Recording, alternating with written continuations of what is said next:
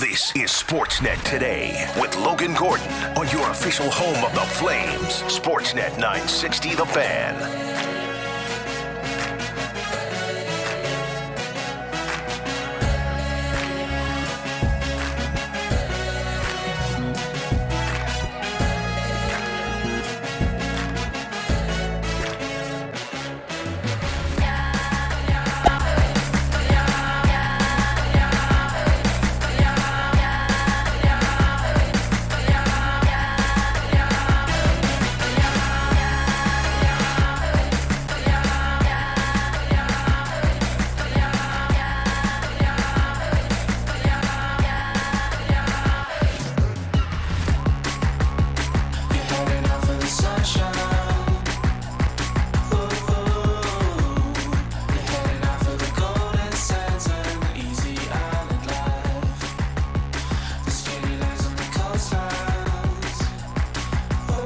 All right, welcome into the program.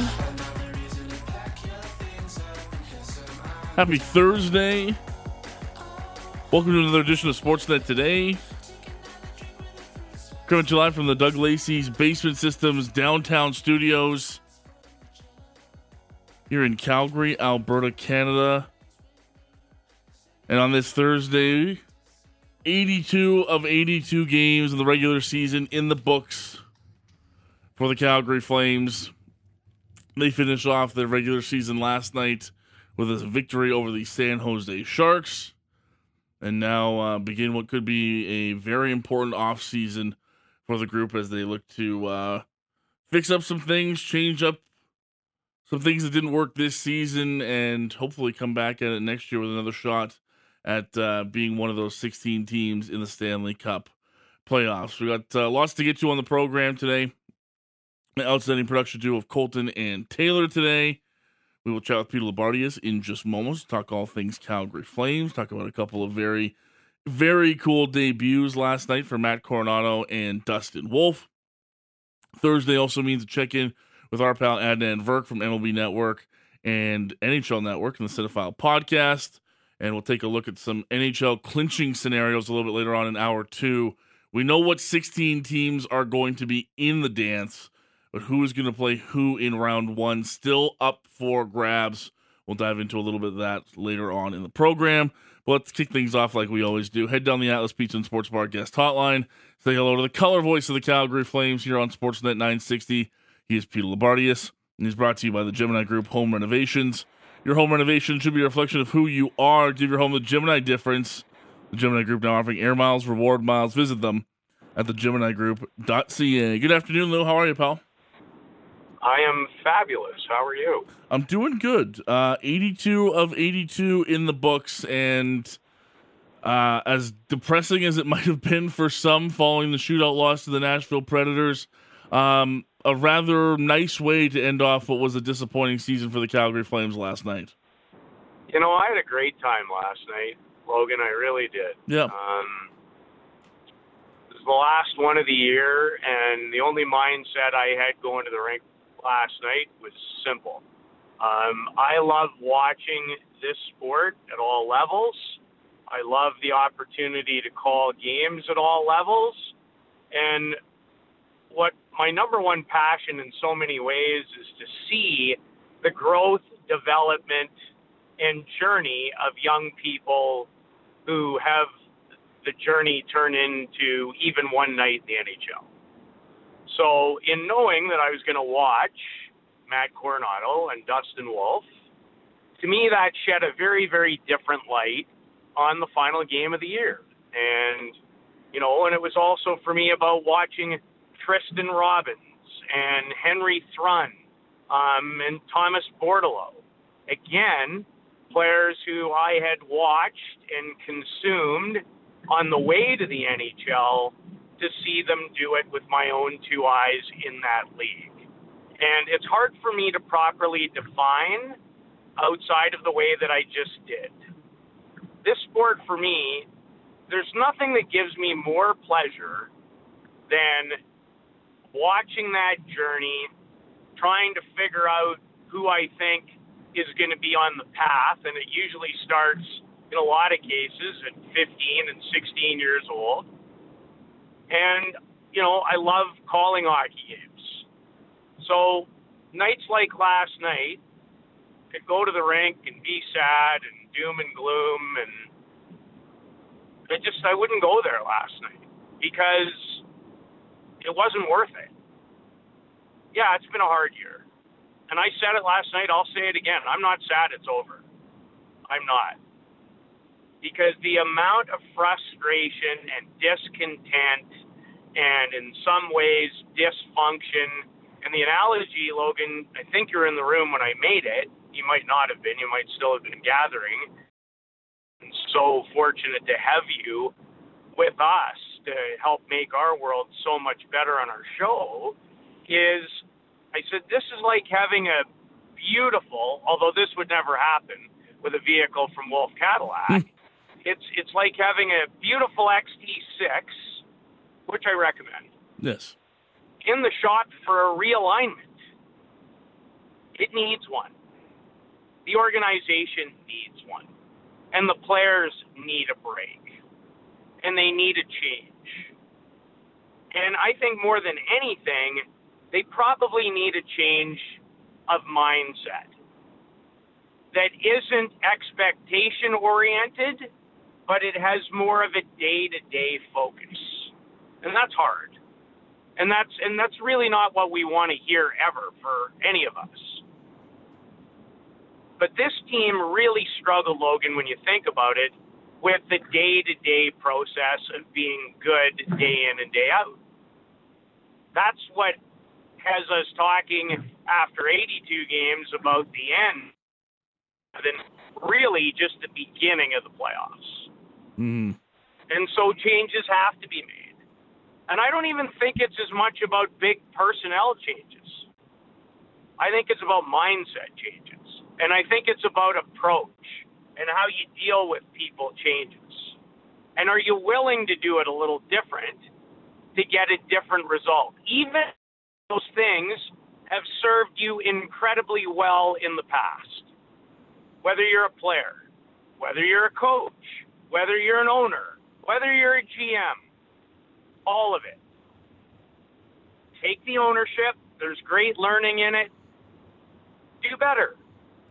And it's way easier said than done. But that was the struggle for me. And I watched it, and I lived it, and I consumed it, and at times I wore it. Didn't do well enough with the present and the day-to-day to get to a tomorrow. And the tomorrow was the playoffs.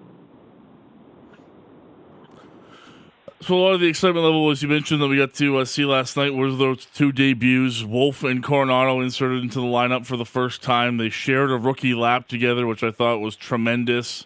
The two of them out there together experiencing their first time ahead of an NHL game. And interesting debuts for both of them, Lou. And let's start with the young netminder who lets one in the first period, but I thought certainly looked more comfortable as the game went on, and finishes off his first NHL appearance with his first NHL victory in front of his parents at the Scotiabank Saddledome. How did Lou see Dustin Wolf's first night in the NHL?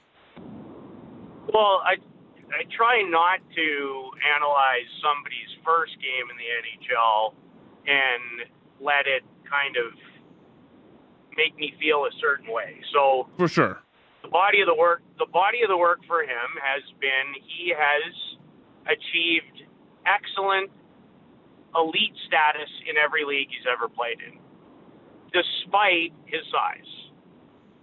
But I think his size, and I heard him say it last night after the game, I think when you're Dustin Wolf and you don't have some of the, model for a goalie-like features, you're going to have a chip on your shoulder. And you're going to have to work harder, and you're going to have to be better at things that size doesn't allow you to be. So I think he's one of the smartest young goalies that you can watch. And I don't profess to know a ton about goal because I never played the position, and sometimes I question the reality and willing and want for people to do it. And I just say that for some levity. But, I never crazy. I played a lot of baseball and softball, and loved both of them. And probably in many ways would have loved to have been a catcher, but I never liked the feeling of somebody swinging a bat in my face. So that didn't work out so well.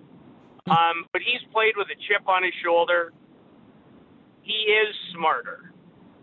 His hockey IQ is at a different level than most young goalies. And that's what has allowed him, despite the fact that he gives you more net because of lack of size and his ability to use it to read the game. There were 4 or 5 times, Logan, in the game where, not unlike a player, we don't talk about this enough with goalies, I don't think. Do you sense that your team's in trouble so you get a whistle? Or do you feed it back into a corner or feed it to somebody instead, and now, oh my goodness, they've been out there for 50 already. Now it might be $1.20 and it ends up in your net. When the puck comes to you and you have time to play it, have you already made that play in your mind before it gets to your stick? He can do that. I've seen it. Not just last night, but I've seen it 10 or 11 times this year, because it's something with goalies. And one of the great impressions that was made on me is Franz Jean is the longtime goaltending coach of the Tampa Bay Lightning. And I met him when I was doing, Memorial Cups and a lot of junior hockey in my Sportsnet TV days. And we always had a good relationship. And we were in Tampa a few years ago, and we got to talking, and he started telling me about the game plans for goalies and how he, follows goalies and projects goalies and works with goalies based on how that goalie needs to play. So there's a plan for him, and it's not just stopping the puck. And that was kind of the first time in my life I went, yeah, that makes a lot of sense.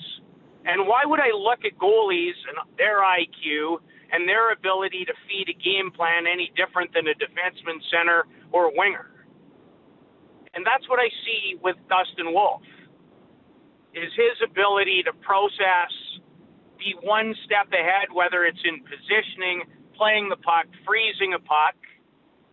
Because without his ability to process and have that hockey IQ, he has more holes based on a lack of size than Jacob Markstrom or a Daniel Vladar at 6'6" and 6'4.5" would. So that's what I would say on the Dustin Wolf front. I like how you put that, and I know it is so tough to analyze in these one-game sample sizes, especially when, it's a unique situation. It is game 82 of a season that didn't have meaning in the standings. So I'll ask you this about Matt Coronado.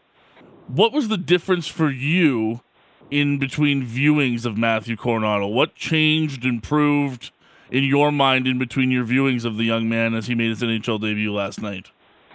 Well, the last time I saw him with my own 2 eyes, I did see him probably 3 times in games on video, and it's harder for me when I'm not in person. I just don't get the same kind of feel. I take it. I saw a little more pace, but you know what I really like Logan the most? I didn't see much difference. And what I mean by that is the same guy I admired in the Summer World Junior in Edmonton playing for Team USA had a lot of the same characteristics that I was drawn to last night. Responsible, was around the puck, can shoot it, really worked hard to get back to good places when he didn't have it. I liked his instincts in the summer, and I liked his instincts a lot last night. And the other thing that I judge in terms of watching young people come into the NHL is, do you look overwhelmed by the stage? Because it's bright, and it's different, and it's your first. I didn't see any fear in those eyes, and I didn't see any trepidation in Matt Coronado's play. Now, again, the great lesson for me that I've learned this year, and I try to be relatively even-keeled in a business where, call it critical, and I will be critical of our business at times. We want to anoint everybody the minute it starts to look good. Because in a lot of cases, in our business, we want to be able to say that we did it first. I keep learning the longer I do this, which I've always valued. I want to have enough viewings and enough experience and talk to enough people in my daily forum so I can do it far more educated and with less guesswork, based on not just my own thoughts, but the thoughts from people who truly are employed and in the business of watching, viewing, processing, projecting. Because the other thing about projecting, which is really what scouting in many ways is all about, Logan, it's incredibly subjective and it's really difficult. So we set expectations for players. We set expectations for teams. And even this season for me is really a learning about don't get ahead. Things do look good on paper. And I was one of the first people to say I like the makeup of the people. What I didn't give enough credence to is how is it going to fit? Now, it made sense to me, and I've talked about it all season long, and I stand by it. And will continue to on why certain guys prospered, why certain guys struggled, why certain guys never, ever found it, and why the group, I don't think, ever completely found it. That I stand by. But we're all in a rush to know the answer before we let it unfold. It's the old, and I know you like this one, Logan, so I'll use it again. It's the old, how do we find the middle ground between, in a Canadian market, of minutely breaking down every single game and understand that it's still 82 in the body of it that gets you to where you want or where you don't want to go. Mm-hmm. That's the trick. Yeah, 100%. For me, that doesn't mean that's right for everybody else. Doesn't mean it's right for you. Doesn't mean it's right for Pat. Doesn't mean it's right for George, Maddie, Derek. Doesn't matter. That's the learning I've taken away again from this hockey season. Is each and every season is unto itself. And to think that we know or can project or can understand all of what might go into it, injuries, people lacking confidence, coming from one organization to another and know how it's going to fit, we don't. Even the most brilliant people in the sport, they don't. Not for sure.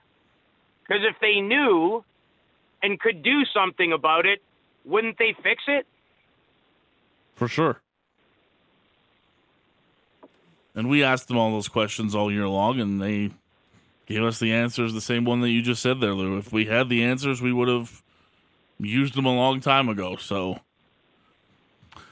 chatting with Peter Labardius, he's the color voice of the Calgary Flames here on Sportsnet 960 The Fan, following up on Game 82 of the regular season for the Calgary Flames, a 3-1 win over the San Jose Sharks. Just a bit of a big picture question, Peter, and I don't know if you have an answer for it yet or if it's for another day as we wrap up our hits over the next couple of weeks. But do you have a sense of what's going to come to your mind when somebody asks you about what you saw this season?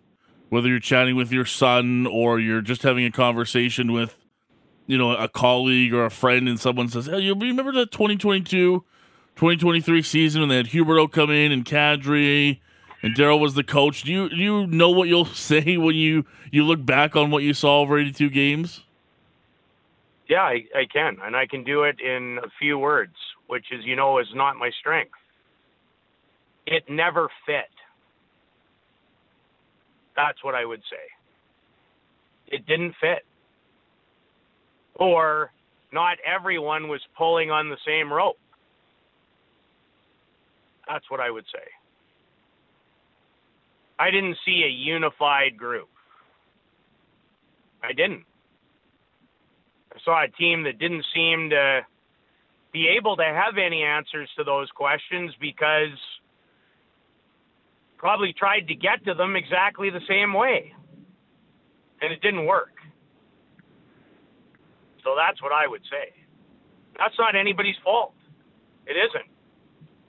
Because I can't tell you that whether it's Darryl, whether it's that incredible group of assistant coaches, whether it's the GM who gives every ounce, heart, soul, doesn't sleep, works his tail off, doesn't matter. They all wanted it to be better. And it wasn't because they didn't care and they weren't invested. But I know what builds great teams. And I also know why teams are dysfunctional. Because I've been on both. And it's because the people on the team, it could be a 25, 30-person team, a 60-person team, is there has to be buy-in. And there can't be different agendas, and there can't be blame games, and there can't be one is more important than the other. There has to be some understanding, though, at a certain point of ownership, and maybe you need to listen. People's values of themselves, including my own, can get frayed pretty quick. And there's a lot of testosterone and ego flowing in the world of sport on the male side. 100%. It gets in the way. Yep. And I'm sorry, and I don't, this isn't the old guy, this is just reality. In our business, in many businesses, we don't value team the way we used to. We don't. Everything's about self-branding. Look at our business. You going to try and tell me in our business, people don't benefit from having more social media clicks than others? Are you kidding? But you know where that is flawed, Logan? That is not directly proportional, in my opinion, to who has impact.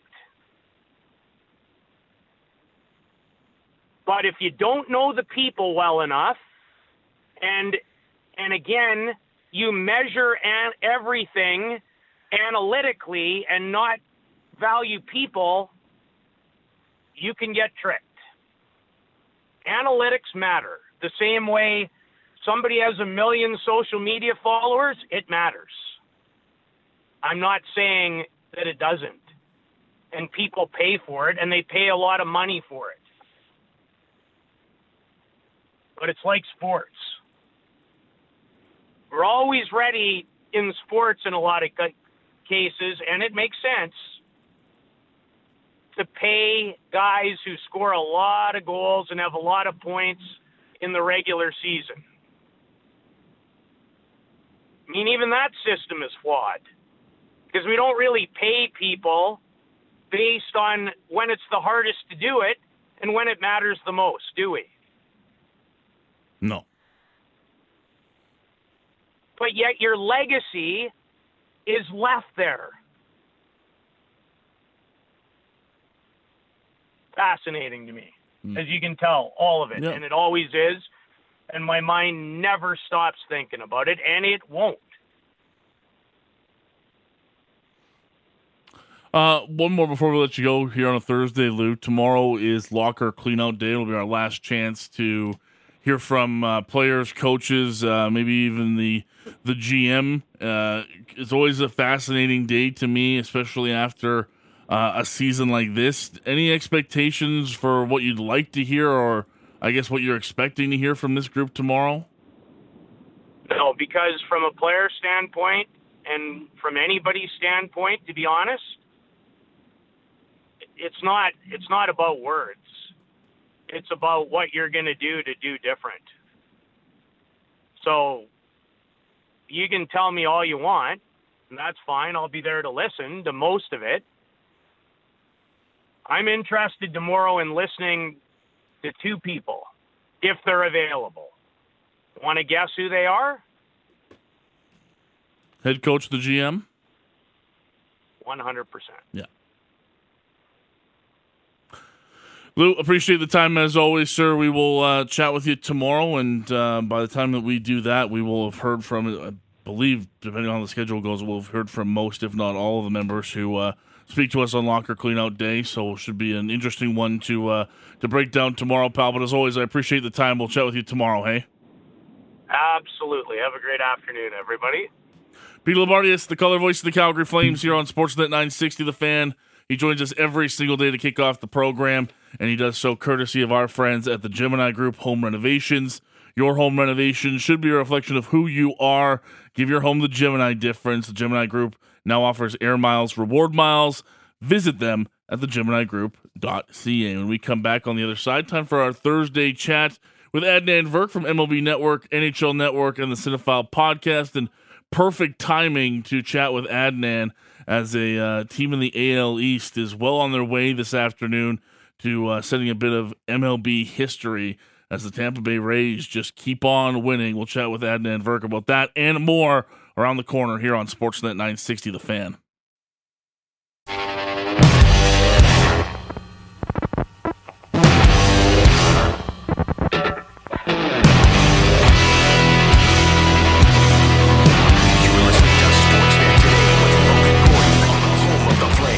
Sportsnet 960 The Fan.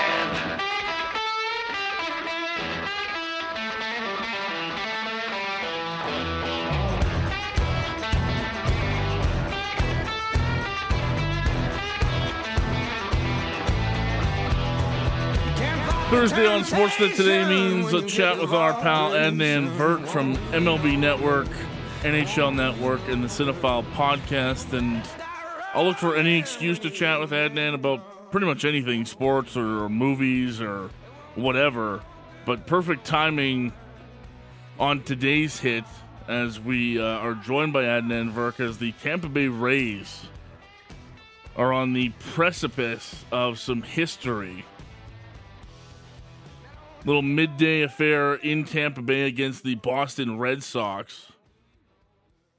Rays rattle off 7 in the bottom of the 5th inning and lead Boston 9-3 and look to start the season 13-0, tying the best mark in big league history held by the 87 Milwaukee Brewers and the 82 Atlanta Braves. Virk, it's been a pretty remarkable start for the Tampa Bay Rays. First things first, how are you, pal? Thanks for doing this as always. I'm doing great, Logo. You know, last week when we spoke, I had a headache, which is completely caused by fasting. I mean, Ramadan. Just for some reason, last Thursday, so I apologize. If I was particularly lousy last week, I had a headache, and of course, I can't take an Advil. So 7:30, I had a glass of water and Advil, and I felt great. I said, I got to tell Logan I was not at my best. But great to catch up, man, as always. Tampa Bay, it's crazy. If they win, they'll match. I mean, they did. The 82 Braves and 87 Brewers, longest win streak to begin a season in the modern era. They both started as 13-0, and anytime you can really go deep in the archives as I can with baseball history, the 1884 St. Louis Maroons hold the record for best start in baseball history at 20-0. So they still got a little bit of work to do, but a 12-game win streak, which matches the Rays' longest in franchise history, nobody saw this coming. And the biggest thing is, you know, they can pitch. They can always pitch. The Rays got pitchers everywhere. You know, McClanahan's an absolute ace. Springs is a stud pitching today. Wait till they get Glasnow back. Eflin was really good till they won the IL. What'd they do? They called up the number 18 prospect in baseball in Taj Bradley yesterday, and they keep on winning. But the real surprise has been their offense. Like, it's crazy how much big boppers they have. Arozarena's hit safely 11 to 12 games this year. Wander Franco's hitting 340. He's got 12 RBI in 12 games this year. Brandon Lau had a 4-game home run streak, which was snapped yesterday. Yandy Diaz has been great. I'm just really genuinely surprised at their offense. They lead the majors, Logo, 30 home runs and only 5 home runs allowed. It's crazy. I saw an article I really liked, and I was dying to ask you about this too. Had they gotten to this point? And I forget, of course, who wrote it. It was perfect timing for me to bring it up. But it was about, not only was this an impressive, obviously, accomplishment by the Rays that they're having right now, but is it almost made more impressive, or that's what the article was referring to, that they're doing it in a season that's seen so much change to the start of it with all the rules and all the changes we've seen around Major League Baseball? Like, to you, is it that much more impressive, or is it just sort of, hey, it's impressive no matter how you want to slice it? No, it's a good angle to it. I hadn't really thought about that. But, yeah, normally when stuff around you is going helter-skelter, you kind of feel like, hey, let's get our feet wet, let's get settled. But for them to be like, oh, pitch timer, no problem. Bigger bases, great. All of a sudden we're going to have no shift. Oh, good. Yeah. And by the way, the Rays, as you know, going back, they really were the team. If I said to you, which team do you think of when I say shifting? You're the Rays. When Joe Madden was there and Andrew Friedman was running the team, they were the team that shifted more than anybody, and then every other team tried to catch up to them. So for them to go, hey, we're completely changing the game now, at least in a way that's antithetical to our success, and they go, no problem. It is impressive. You're right. I hadn't thought of it that way, but, yeah, in a year like this, with considerable change, this is in many ways the most impactful thing that's happened in baseball since the DH came about, like in 1973. This is pretty cool that the Rays are able to do it. And by the way, they're up 9-3 right now at the bottom of the eighth. So they're going to go to 13-0, barring a miraculous comeback. On a personal note, you've sort of changed up how you do things at MLB Network, running the new show. How's it been the first couple weeks in? Oh, it's been great, man. Thank you for asking. Me and Harold Reynolds having a blast at 6 o'clock Eastern, and it's been great. It's really been a fun way to kind of set up the night's action and just doing breakdowns of stuff that we're seeing and early highlights and diving into different storylines. And as you know, we'll get to the cinephile stuff. I had said to them, and Harold was really supportive. He said, hey, this guy is so passionate about movies. There's always actors, people celebrating, promoting their work. We should get them on the show. So sure enough, J.K. Simmons had him on Tuesday, and he was great. I reminded him, I said, J.K., I interviewed you back in 2016, Celebrity All-Star Game. You went 2 for 2. Not sure if you remember, Terry Crews struck out, but you had the best line. You said to Terry Crews, are you sure you're left-handed? And J.K. started laughing. He's like, yes, I do remember that. And he goes, his swing was so bad. He goes, it reminded me when you're coaching like Little Leaguers. You go, hey, are you sure you're a lefty? Like, I think you might be a righty. Like, you're really not making any contact. He goes, that's how bad Terry Crews' swing was. And as we all know, Terry Crews is jacked and, played football. And, it was just so shocking that he struck out in softball. But J.K. was awesome. Huge Tigers fan. He loves the Tigers. Goes back to the 68 World Series and Denny McClain, and got a new movie coming out one day as a line. And I said to him, Logan, I said, you go back to Whiplash where you won the Oscar, and look at what's happened since then. Miles Teller's in Top Gun. Damien Chazelle won an Oscar for La La Land, made Babylon. I said, is it true, though, you made Whiplash just because you got to belittle and just demean Miles Teller? He's like, absolutely. That was the real appeal for me. I got to bully that poor kid for 2 hours. It was awesome. So the show's been a lot of fun, man. And as you know, I've been able to squeeze in some movie stuff with the baseball stuff, which is always fun. That's awesome. I'm curious, as we continue sort of in the AL East, where there's a lot of cool storylines going on right now. It's been a good start for the Yankees. We're obviously talking about history potentially for the Rays as well. But Chris Sale, a bit of a rocky start to his year for the Boston Red Sox, remains confident. I think that's always something that you want to hear from a guy making that much money who's a starter. But how worrying is it for the Red Sox if he can't get things going? Well, it's very concerning because if you look at that division right now, the Rays are going to go to 13-0, and the Yankees and the Blue Jays are both 8-4. So you're going to have to battle the Orioles for fourth spot. I think most of us knew going in Boston was not going to be a playoff team. Maybe they could hang around 500, and they were going to do that primarily with their offense. Devers is an absolute stud. He's got 5 home runs, tied for the American League lead right now. Yoshida's going to try to impress, obviously coming over from Japan, Alex Verdugo. But they got to have some pitching. Like, you can't just win every game 9-8. You have to have a couple of guys you can believe in, and I felt like in many ways it has to be Chris Sale. Like, Corey Kluber got the call today. He has a 6.5 ERA. Like, he's not the same guy he was. He's on a 1-year deal, $10 million with the Red Sox, and he's your number 2. After that, you get the likes of Garrett Whitlock and Brian Bayo, young starter. Like, Sale's got to be your guy, able to go up against other teams' top guy, and so far he hasn't been. So I think it's very concerning, and it just further illuminates the fact Boston's pitching is just very leaky. Like, I mean, they are going to win those 9-8 games, absolutely, because they do have a great offense that's capable of putting up big runs with Justin Turner and others. But if Sale can't get right, I mean, that's a disastrous contract. I was looking back. I'm like, since he signed that deal, I'll double-check the money, but it's 6 years and triple figure. Let's say it's 6 years, $100 million. He's thrown – I look at the number. I think it's like 15 starts in like two and a half years. Like, it's horrific what a bad contract that's been so far for Boston. Have you caught any of the Blue Jays home games since they've gone back to Rogers Center? And if you have, what have you made of the – I'm sure you've seen lots of the outfield renovations. It seems to be every second shot right now on TV, and I understand why. There's a bit of a connection there between the team and broadcaster, but it looks like it's doing the desired effect, and it looks like we're getting some more offense out of it in Toronto to go with those new renovations. Yeah, 100%. I think it's exactly what the Jays wanted, which is an offense that's going to suit them a little bit more. It feels a little more homer happy, even though it's funny about the configuration, right? Because the fence goes up a little more right and left, but then it's lower in center, and it worked perfectly for that incredible catch that Kevin Kiermaier made the other day. And so it looks beautiful so far. I've been talking to, obviously, friends in Toronto, saying how good it's been and just a cool experience. They said, that's a lot of money, obviously, Rogers paid, right? $300 million, whatever it was, to renovate things. And we all know to actually build a park in downtown Toronto would have been $1 billion, $1.5 billion. So if this is the way to do it, to improve things, I think it's great to see. And I look forward to seeing a game there. And I think it's clearly benefiting Toronto so far. They're hitting a ton of home runs. Their starting pitching is a little worrisome. Gossman's been tremendous. God, he's been outstanding for them. The rest of the starters have been, underwhelming. There's 4.84 ERA right now. They're pitching. That's sixth worst in the American League. And their starters specifically, 5.86 ERA. That's the sixth highest in baseball. So I'd love to see their pitching get better, but there's no doubt the offense has been really good, and so far enjoying those new dimensions. And I know a lot of people like myself here are struggling as lifelong Blue Jays fans. I'm used to Kevin Kiermaier being the bane of my existence every time it felt like the Tampa Bay Rays were finally ready to be taken down, Adnan, and the Jays would finally get one over on this, team of no-name superstars. Kevin Kiermaier was always there to hit a triple or to find a gap, make some stupid, ridiculous defensive play. And I've talked to my producer, Taylor, who's a huge Blue Jays fan as well, and we both kind of were like, I don't know how I feel about this guy that's torched my team for 10 years coming over to Toronto. It's been 10 games in, and I love the guy. I'm thinking about getting a Kiermaier jersey.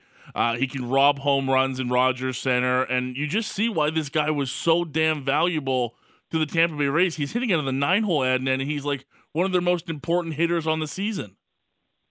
Oh, 100%. I think we all knew defensively he's a secret weapon. He's not even a secret, I should say. He's just a weapon. Like, his defense is going to be so good, it's not just robbing home runs, it's making catches that should be singles, turning those around and saying, no, that's a catch. It's sort of even doubles into singles. A guy might get a base hit because Kiermaier takes the right route. It's just a great throwing arm. He can minimize potential damage. We all knew that.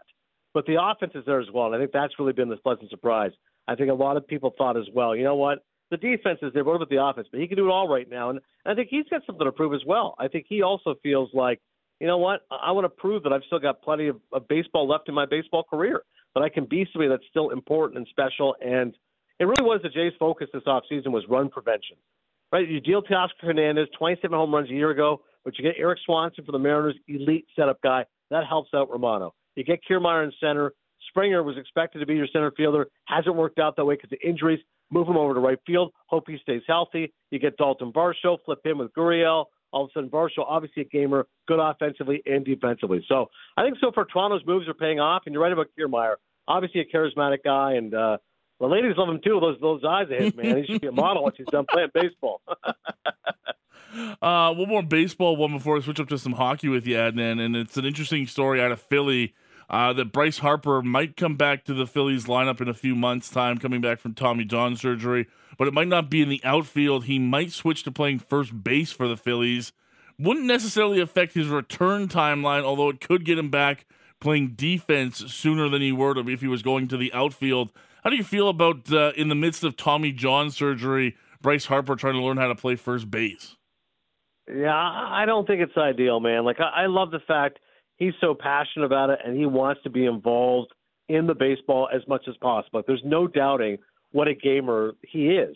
But at the same time, you got to let the body heal. Like, I think when you're coming back from Tommy John, you got to be careful, make sure that you are fully healthy 100%. And I guess if somebody would argue that, hey, there's no way it's going to have any sort of impact, I'm going to be fine no matter what, I guess. But to me, I would just wait and let the body heal. And to me, I'm like, you can DH. Like, to me, if you're DHing a little bit, hopefully that won't have an impact on Tommy John. But I got to have Bryce Harper back healthy. The worst thing possible would be he comes back, let's say in June, plays first base, isn't particularly effective, tries DHing, that's not working out, all of a sudden re-injures himself or has another separate injury, and then gets shut down again. Like, to me, I'm like, Philadelphia is going to be in a really tough spot in that division. It's going to be hard, I think, dealing with the Mets and the Braves. Maybe a wild card spot is attainable. but they got to make sure Bryce is 100% ready to go. And the other part of it, too, is, I think that it's interesting. First base, you used to always think, well, anybody can play first base, but it's harder than you realize. Like that first baseman has to be athletic, still able to make great picks. If he hasn't done it before, it might be a challenge. We've seen Jazz Chisholm right now in center field, how challenging that's been for him, an infielder going out to center. So I think, listen, I got no issue with someone trying it. Bryce says, I want to get back in there. Let's see how this goes. But it shouldn't necessarily be something that they're committed to. I think they kind of have to wait and see and see if he's comfortable doing it. We're winding up the last couple of days of the NHL season here. All 16 teams are decided for the playoffs. We just got to figure out who's playing who in round one. And as the season comes to an end, a couple of long-time storylines are coming to an end, and I'll give you a couple of them, and I'll kind of let you go where you want to with these because there's a couple interesting ones. First time in 8 years, we won't have Alex Ovechkin in the playoffs. First time in 16 years, we will not have Sidney Crosby in the playoffs. And tonight appears to be the final night that we'll see Jonathan Toews in a Chicago Blackhawks uniform. Lots of long-time traditions coming to the end here in the 2022-2023 season. Yeah, that's crazy, man. I think specifically the fact that, Ovechkin Crosby blew me away. I said, wow, first since 06, those guys not in the playoffs. And you mentioned Toews. I mean, obviously an incredible aspect of those Blackhawks teams when they won those 3 Stanley Cups. He and Kane forever immortalized in Chicago. But great for Canada, right? Every time we had a big game on an international stage, you knew that he would be amazing. And the fact that he was always going to be a guy that was going to do his best and play for his country and took real pride in it. And everyone spoke about Jonathan Toews' leadership capabilities along with his natural talent on the ice. So I think I say thank you to Toews, not necessarily for Blackhawk for being a great player for Team Canada, and perhaps he'll resurface elsewhere. By the way, the Rays team has gone final, tied for the longest win streak to start a season since 1901. 13-0 with the 82 Braves and 87 Brewers. So congrats to Toews. And as far as Crosby, Ron Hextall is my boy. Was my favorite athlete growing up, but I think he might be in some trouble here. GM of the Penguins, the fact they didn't even make the playoffs, maybe Brian Berkey can salvage something there, but that's really disappointing to Pittsburgh. You can't imagine a team with Sidney Crosby and Kenny Malkin and Chris Letang not making the playoffs. It just doesn't happen. So I know it's tight down the stretch, and I give the Panthers credit. They really turned things up. Paul Maurice keeps saying they're going to play playoff hockey. They're going to make an impact. A year ago, President's Trophy winner, Maurice comes in. They barely make the playoffs, but they've clawed as of late. So I'm seeing if Florida can do any sort of damage. Hopefully they can avoid the Bruins, obviously. The Islanders do make it as well. So, yeah, it's definitely a changing of the guard. And for Ovechkin, again, a momentous year, again on the ice, but personally, dealt with the death of his father. I'm sure it was a really tough time for him, personally speaking. So it's definitely almost feels like, I won't quite say a changing of the guard, but it's just a reminder that Ovechkin and Crosby are getting up there. And if anything, you just respect the fact they've been a part of the playoffs for so many years.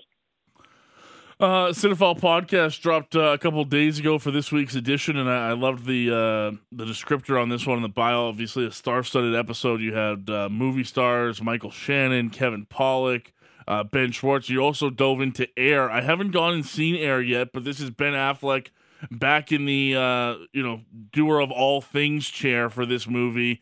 How does Air hold up as the story of Nike recruiting Michael Jordan? Well, it was fantastic. And honestly, Logo, I was pleasantly surprised because I said, I know Affleck's a really good director. Argo won Best Picture. I love The Town. I think Gone Baby Gone's underrated. Like, he's definitely a filmmaker that's made some good movies. But at the same time, I looked at it and I go, how is he going to make this story about a bunch of white, rich people capitalizing off a young black kid? Like, isn't this essentially what the Michael Jordan story is with Nike? And yet, while watching it, it's a real testament to Affleck that he's able to make it so entertaining, and it ends up being a crowd pleaser. And the way he frames it is that Nike at that time were the real underdogs. They were well behind Converse and Adidas. They were a running shoe. They basically had no basketball division, very, very small money, $250,000 allocated towards signing a basketball player, and they generally split that among 3 guys. And early in the movie, they're discussing, all right, how about John Stockton from Gonzaga? I don't know where Gonzaga is, but let's take a shot on Stockton, et cetera. And Matt Damon's character, Sonny Vaccaro, very influential figure in basketball, says, no, we got to get Michael Jordan. And the story was gripping. He goes out there to meet Jordan's mom, played by the incredible Viola Davis. Affleck said he met with Jordan for an hour. He knows him a little bit. They played cards together, but he flew out there to meet him, and he said, okay, what's important? And Jordan told him which characters had to be in the movie, and he said, you got to get my mom right. And at the time, Affleck says to him, well, who should play your mom? And Ben goes, I immediately regretted it, because I knew once I asked him, if I didn't get who he said, he was going to be mad at me. And he said, you got to get Viola Davis. And at the time, the script only had one line uttered by Jordan's mom. So Affleck rewrote the script to make sure the role was substantial enough for someone of her talent, offered it to Viola Davis, and said, Michael Jordan wants you to play his mom, and the rest is history. She's great. The whole cast, man. Damon's outstanding. I thought Jason Bateman was really good. Chris Tucker, haven't seen him in a movie in a while. Yeah. So at the very least, Affleck got some great performances out of his cast. I was really pleasantly surprised. I think it's the first great movie I've seen so far in 2023. And talk to me about some of the guys you had on. I love this week's episode, by the way. I'm a big Kevin Pollak guy. I don't know really exactly what. He's just a funny guy to me. He's got a natural sense of humor. I loved The Usual Suspects. A Few Good Men, are kind of movies that were before my time that I kind of discovered as I got more into movies. So I've always been a big Kevin Pollak guy, and I really loved him on the pod. But what was it like for you interviewing him and Michael Shannon and everything for this week's edition? Well, we got lucky, man. Clearly these Ramadan prayers are being answered because these guest lists are amazing. I mean, dude, we got Jeremy Piven and Jim Belushi last year. Belushi's obviously a known quantity, and Piven's a 3-time Emmy Award winner for Entourage. This week, Michael Shannon, 2-time Academy Award nominee. I love this guy. Like, I'm a huge fan of his. He told me a great Scorsese story about Boardwalk Empire and Revolutionary Road. He just stole that movie away from DiCaprio and Kate Winslet. So he was a real pleasure on a personal level. And then Marvelous Mrs. Maisel, which is one of my favorite shows on TV. I just think it's such a wonderful comedy and so well done, being an era of the 50s. Tony Shalhoub and Kevin Pollak together. So I think if I had Pollak individually or Shalhoub individually, it would be cool. But having them together was great. They have wonderful chemistry. I asked them about specific scenes they've done together. And if you're a Kevin Pollak fan, you'll love the story I asked him about, again, what a surprise, working with Scorsese on Casino. He tells a really funny story. I'm not going to ruin it for you. I know you're going to listen to it. So he was good. And then Ben Schwartz, who I got to be completely honest, I didn't know who he was when they pitched him to me. And I said, he's in Renfield. Okay, fine. I really want to see Renfield. Nicolas Cage playing Dracula opening this Friday. And then I see his work, and I'm like, oh, my God, my kids love this guy. He's the voice of Sonic. He's the voice of one of the Ninja Turtles. He voiced Randy Cunningham, Ninth Grade Ninja. Yep. He was in Parks and Rec, which I didn't watch, but I know it's a very popular show. So, dude, 4 guests this week on Cinepop. Incredible. It's always good, but you get those episodes that just sort of take the next level. This was one of them for sure. I can't wait to listen to it, Verk. Appreciate the time as always, my man. Good luck with the show today. Have a great broadcast. We'll chat with you again next week, eh? I think this is one of those hits that took it to the next level as well, Logo. Great job, buddy. Thank you. Appreciate you, pal. Adnan Verk joining us down the Atlas Pizza and Sports Bar guest hotline this afternoon. MLB Network, NHL Network, the Cinephile podcast. You know him, you love him. He joins us every single Thursday here on Sportsnet Today, chatting all things hockey, baseball, movies. I mean, we could chat a little bit of everything with Verk. He is the man. Always appreciate him joining us every single week. We'll take a break, come back on the other side, kick off hour 2 with some more Flames conversation. It's one game in the book for Matt Coronado and Dustin Wolf. Both of them picking up a win in their first NHL debut, and both of them impressing in different ways. But let's ask you, the fans, who stood out more in Game 1 in a Calgary Flames sweater? It's just one game, but let's have some fun with it. Dustin Wolf or Matt Coronado in Game 1? Who are you more excited to see going forward as a member of the Calgary Flames? We'll talk about that more around the corner here on Sportsnet 960 The Fan.